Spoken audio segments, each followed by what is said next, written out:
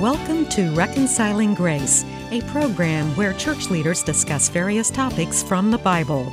During the discussions, there may or may not always be agreement from every panel member on every point, but there is full agreement on the fact that the way to God the Father is through the reconciling grace of Jesus Christ. And we thank you for joining us for today's episode of Reconciling Grace. My name is Pete Vecchi, and I am one of the associate pastors at West Carrollton Church of the Nazarene. Joining us today are Mick Wells, who is co-host of the Cross Connection radio program and who has been affiliated with Wells of Salvation Ministry since 1980.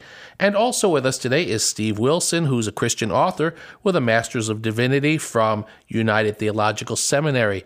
Gentlemen, it's good to have you with us today. Let me ask you this question as we start out.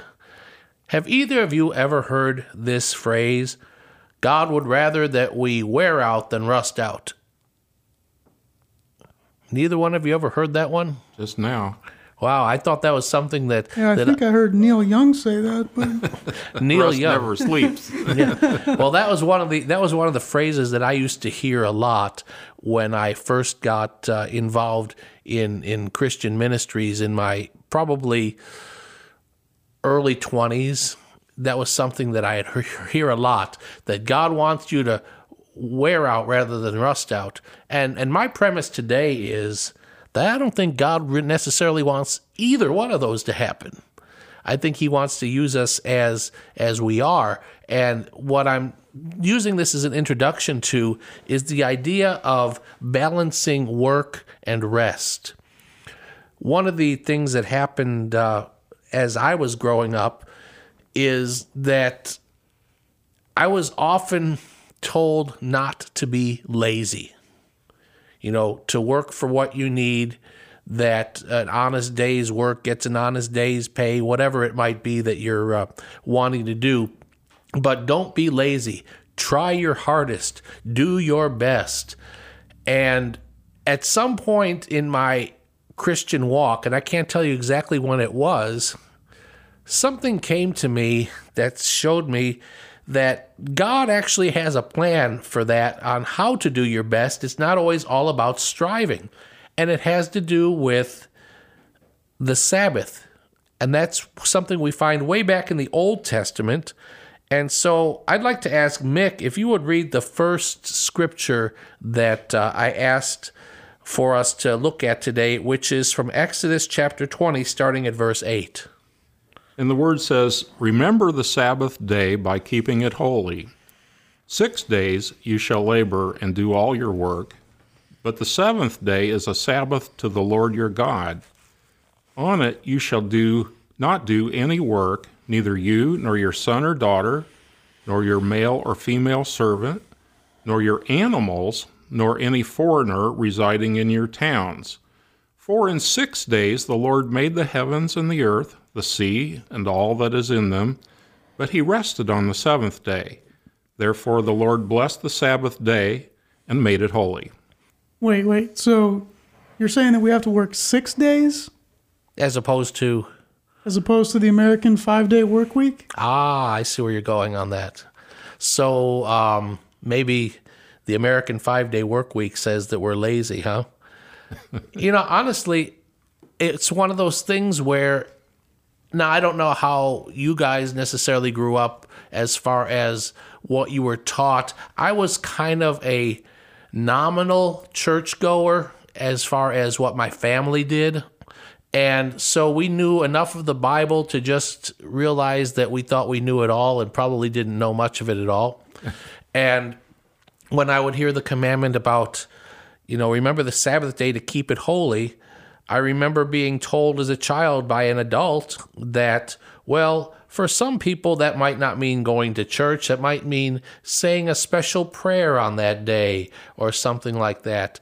And I grew up with this skewed idea that, okay, if I don't go to church, I'll make sure to pray every Sunday. And that's how I thought I was being pleasing to God. Now, in my juvenile, immature understanding, I'm not saying that God didn't honor that, but there's a whole lot more to honoring the Sabbath day than saying a prayer to God on that day. And I believe it has to do with honoring God, yes, because that's what the scripture just told us, that we're going to set it apart and make it holy. And on that day, it talks about doing no work at all. Not just us, but even our animals, especially thinking in an agrarian society, for instance, where you use horses or cows or oxen or whatever it might be that were being used. Don't make them work. And don't make your children work. Oh, I would have loved that one as a kid. And don't make any foreigner, meaning non-Jewish person, because this was told to the Jewish people, don't make any foreigner work on that day as well. And I've seen that extrapolated out to all kinds of things. I've had people come to me when I've been pastor of churches asking if it's not a problem that some of these other people are going out to eat on a Sunday because you're making the servers and the cooks and everybody work on that day. And there would be people who would not join fellowship of other people in the church who went to a restaurant. Why? Because that's not keeping the Sabbath day holy. Well, I ran into the same type of thing. I grew up in a very legalistic home. My dad was a minister and came through church denominations that were rather legalistic. First of all, Dad equated the Sabbath with Sunday, and so he kind of made that jump. For the Jewish people, of course, so the Sabbath was, as I understand it, a Saturday. Yes, it was. And so in the Christian community, at least some of them said Sunday, that's our Sabbath. And I couldn't go to movies with friends on Sunday. I couldn't eat in a restaurant. I couldn't even go into a department store and buy something because that, in effect, made other people work. And so I was trying to figure all this out. And I said, but Dad, on Sunday, don't you get up and preach sermons? Isn't that working on Sunday? And he'd change the subject at that point. Yeah, but preachers don't work any other day of the week. That's what a lot of people think.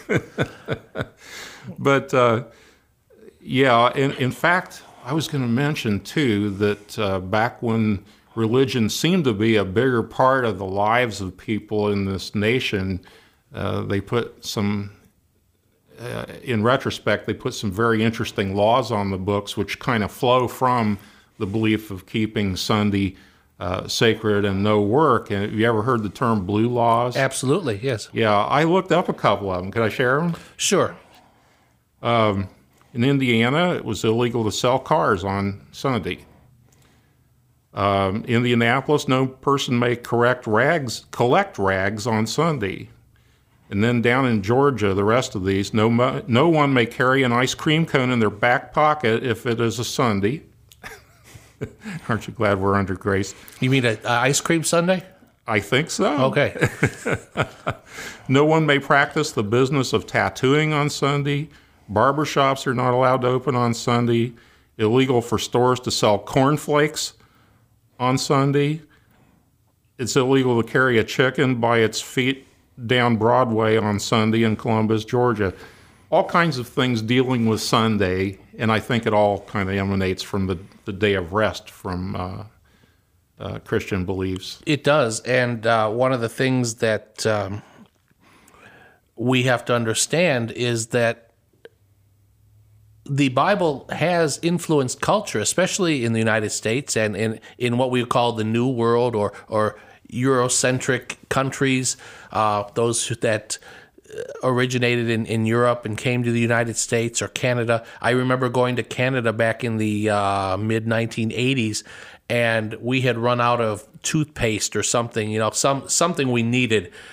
So like we went to the store and we could get toothpaste, but somebody else came in behind us who wanted to get film, and the stores were not allowed to sell film because that wasn't a necessity, but toothpaste was. Camera so they film? were open. Yes, camera film. Yeah, remember before we had digital cameras. Yeah. And that was not a necessity, and the people there were not allowed to sell that, but the store was allowed to be open because people might need necessities, and toothpaste was considered a necessity. Interesting.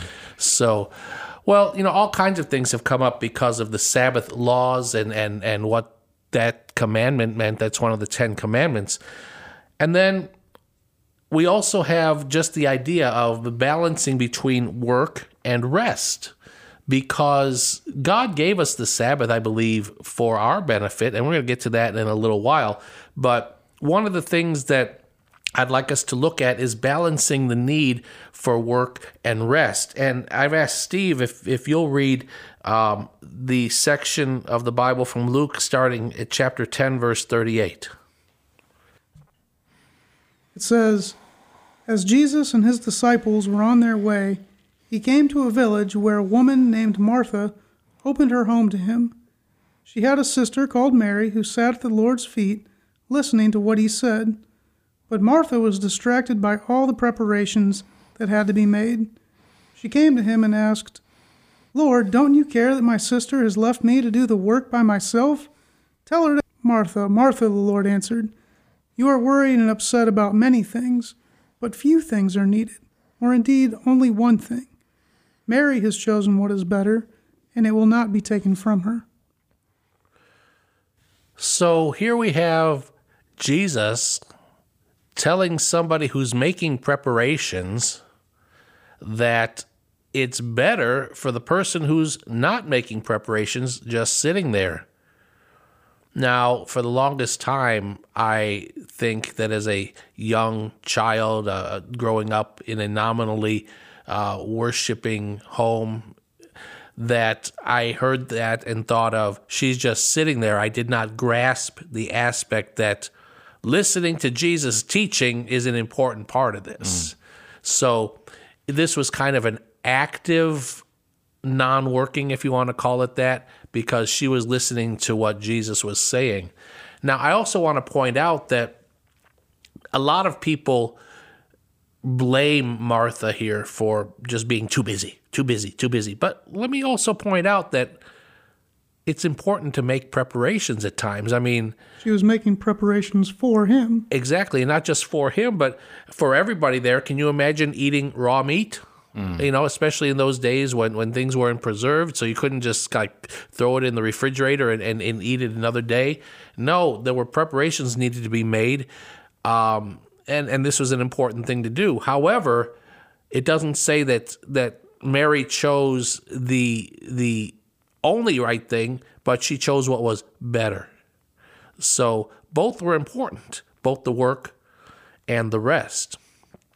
So before we get into the next part of things here, I think it's a perfect time for us to take a break for our sponsors' words, and then we'll come back and to see how Jesus then dealt with the idea of rest and work when it came to the Sabbath.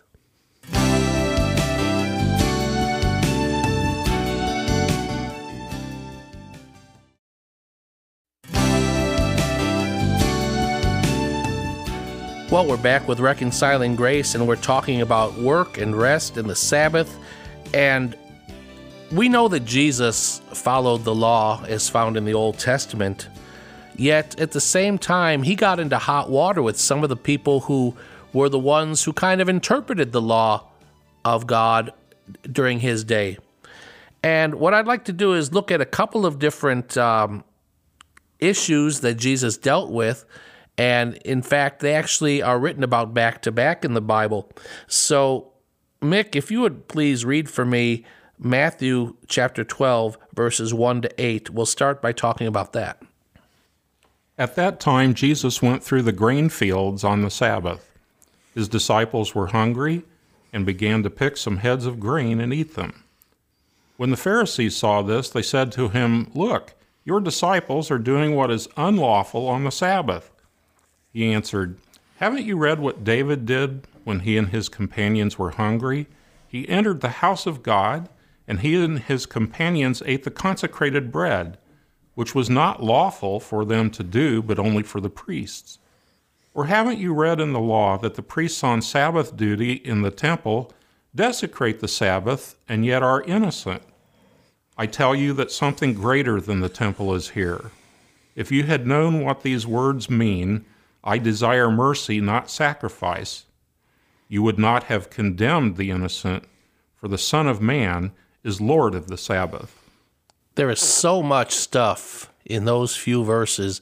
We could probably spend, 2 or 3 programs just looking at those verses. But for the sake of today's program, I want to point out a couple of things. One is that Jesus said that these people were innocent, even though the religious leaders of the time were saying they had just done wrong by doing work on the Sabbath. And just to make clear for our listeners who might not be aware of what we were talking about there, is the process of taking the grain and rubbing it in your hands so you could eat the part that's edible. It'd be like today taking a peanut and breaking the shell would be a good way of describing that, so you can eat the peanut that's inside. That task of breaking the shell or rubbing the grain was considered work, and you weren't supposed to do work on the Sabbath. Jesus declared these people innocent, saying that God desires mercy, and said that he is the Lord of the Sabbath, which means that he's in charge of it. And again, we could get into a lot of different things about that, but before we do, I'd like you to continue then with what's written about right after that by Matthew, starting in the very next verse of chapter 12, which is verse 9. Going on from that place, he went into their synagogue, and a man with a shriveled hand was there. Looking for a reason to bring charges against Jesus, they asked him, "Is it lawful to heal on the Sabbath?" He said to them, "If any of you has a sheep and it falls into a pit on the Sabbath, will you not take hold of it and lift it out? How much more valuable is a person than a sheep? Therefore it is lawful to do good on the Sabbath." Then he said to the man, "Stretch out your hand." So he stretched it out, and it was completely restored, just as sound as the other. But the Pharisees went out and plotted how they might kill Jesus.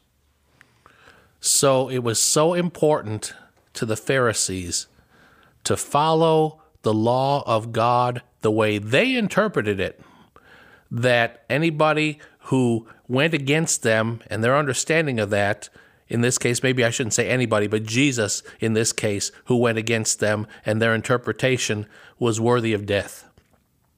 That's how important this was. It's hard for us to understand that in our American culture of the year 2018, but we really don't practice Sabbath. We talked a little bit about that before the break, about what it was like when I visited Canada in the 1980s, or some of the blue laws that Mick, you talked about. But that was a big deal because these Pharisees, these religious leaders, basically told people how to interpret the scriptures. Mm-hmm.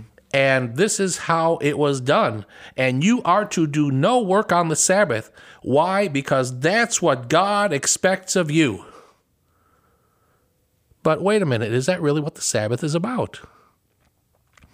The more that I look at it, Mick, when you started reading today from Exodus, the very last part of what you read was talking about that God worked 6 days, and he took the 7th day as a day of rest. And it took me many, many years of my Christian walk to understand that the Sabbath isn't about necessarily honoring God on that day, although we do honor him by following the Sabbath, but we are to pattern our lives after what God showed us. God rested on the 7th day, so we should rest. Pete, don't you think that God is, in effect, giving us an exemplary behavior, a model for, and I'll make this connection, our bodies are the temple of the Holy Spirit. And for the same reason we avoid doing terrible things to our body, we don't want to burn it out or, work it so that our body is out of balance.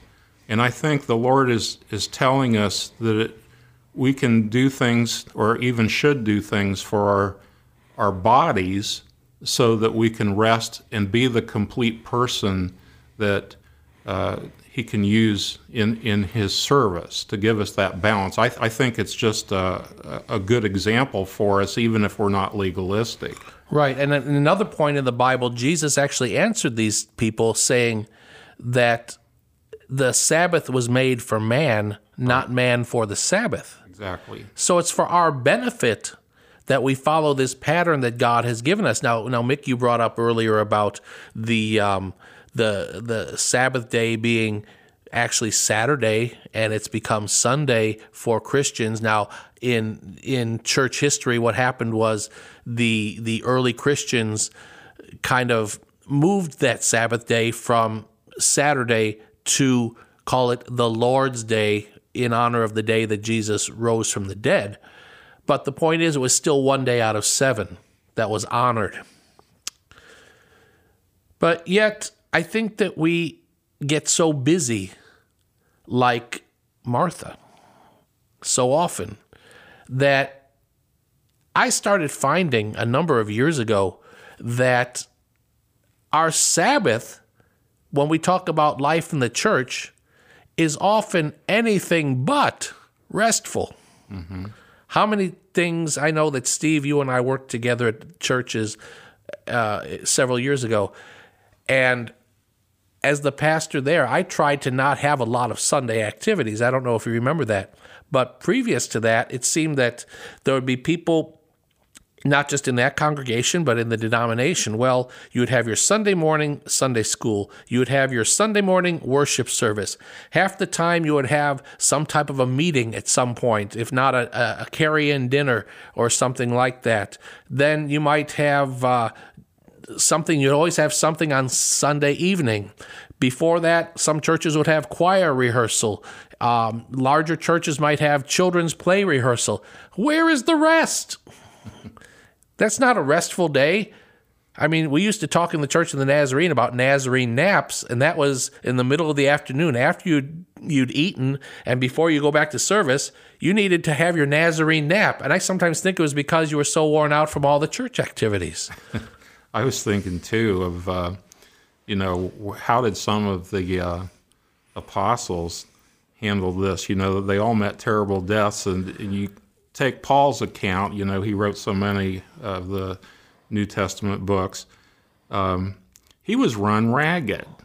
And there's one place in the Bible that said he was harassed even to despairing of life. How did he get any rest in conjunction with this concept? But I wanted to share a verse with you, a couple verses here out of Colossians 2, verses 16 and 17. These are the words of Paul. He says, "Therefore do not let anyone judge you by what you eat or drink, or with regard to a religious festival, a new moon celebration, or a Sabbath day. These are a shadow of the things that were to come. The reality, however, is found in Christ." And I think that we need to resist the temptation to get real legalistic about a particular day of the week in light of the freedom that we have in Christ, but also something else that occurs to me. Most theologians and researchers aren't sure when Jesus was born. Some have speculated in the spring, some have speculated in the summer. It wasn't December 25th. But we're not sure when he was born.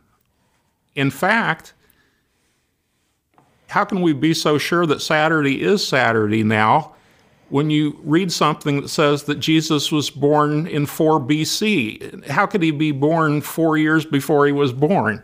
And there's just not an exact science out there, and I think it underscores our responsibility to live for the Lord every day and not get hung up on a particular pattern or put more stock in one day than another. And Paul says, don't even let anyone judge you by a Sabbath day. Just wanted to share that.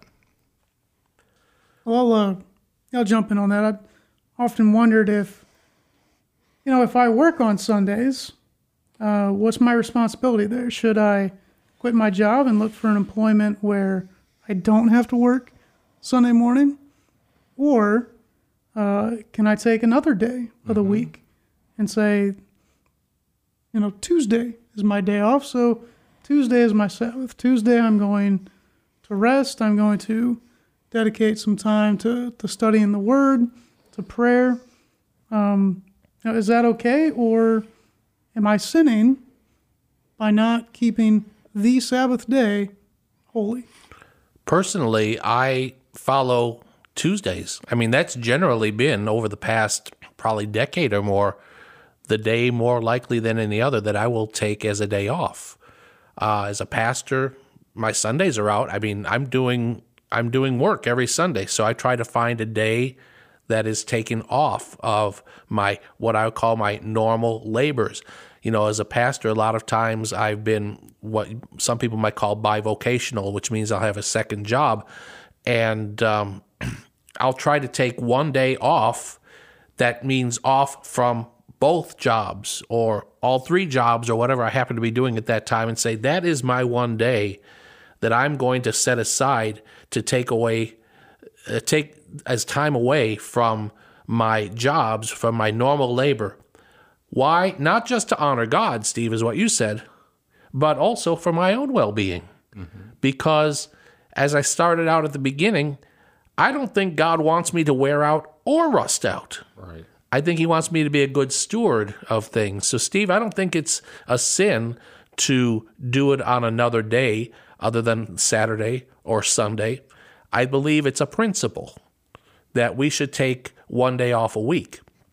And so often it is so hard to try to explain to somebody, well, that's my day off.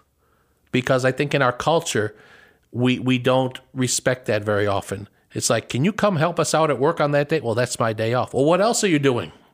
Nothing. Well, then why can't you come in and help us? That's a hard thing to do, is to say no. And what if the poor soul who's trying to provide for his family that's maybe working 2 or 3 part-time jobs? What honors God? The Bible says if you don't provide for your own family, you're worse than an infidel. So you may have your schedule somewhat cluttered, and I'd say under those circumstances, you'd have to ask God show me the opportunity to get rest, but I have a priority, a God-honoring priority and responsibility to provide for my family, and therefore I will have to work on a Sunday or another day of the week. Right, especially in today's culture now, working on Sundays is not an option. And, by the clock, I see that it's not an option that we really keep going here. I would like to keep going on this subject a little bit more. But I do want to say that we've been talking here with Steve Wilson, with Mick Wells, and myself, Pete Vecchi. And we are available for you to contact us if you'd like to ask us a question, or if you'd like to have one of us come and speak with your group or your church. Please send us an email to rg@faithandfriendsradio.com. It's been our pleasure to be with you today. Lord willing, we'll be back with you again next time for Reconciling Grace. God bless you. This has been Reconciling Grace. Join us again next time as our panel discusses biblical truths centered around the reconciling grace of Jesus Christ.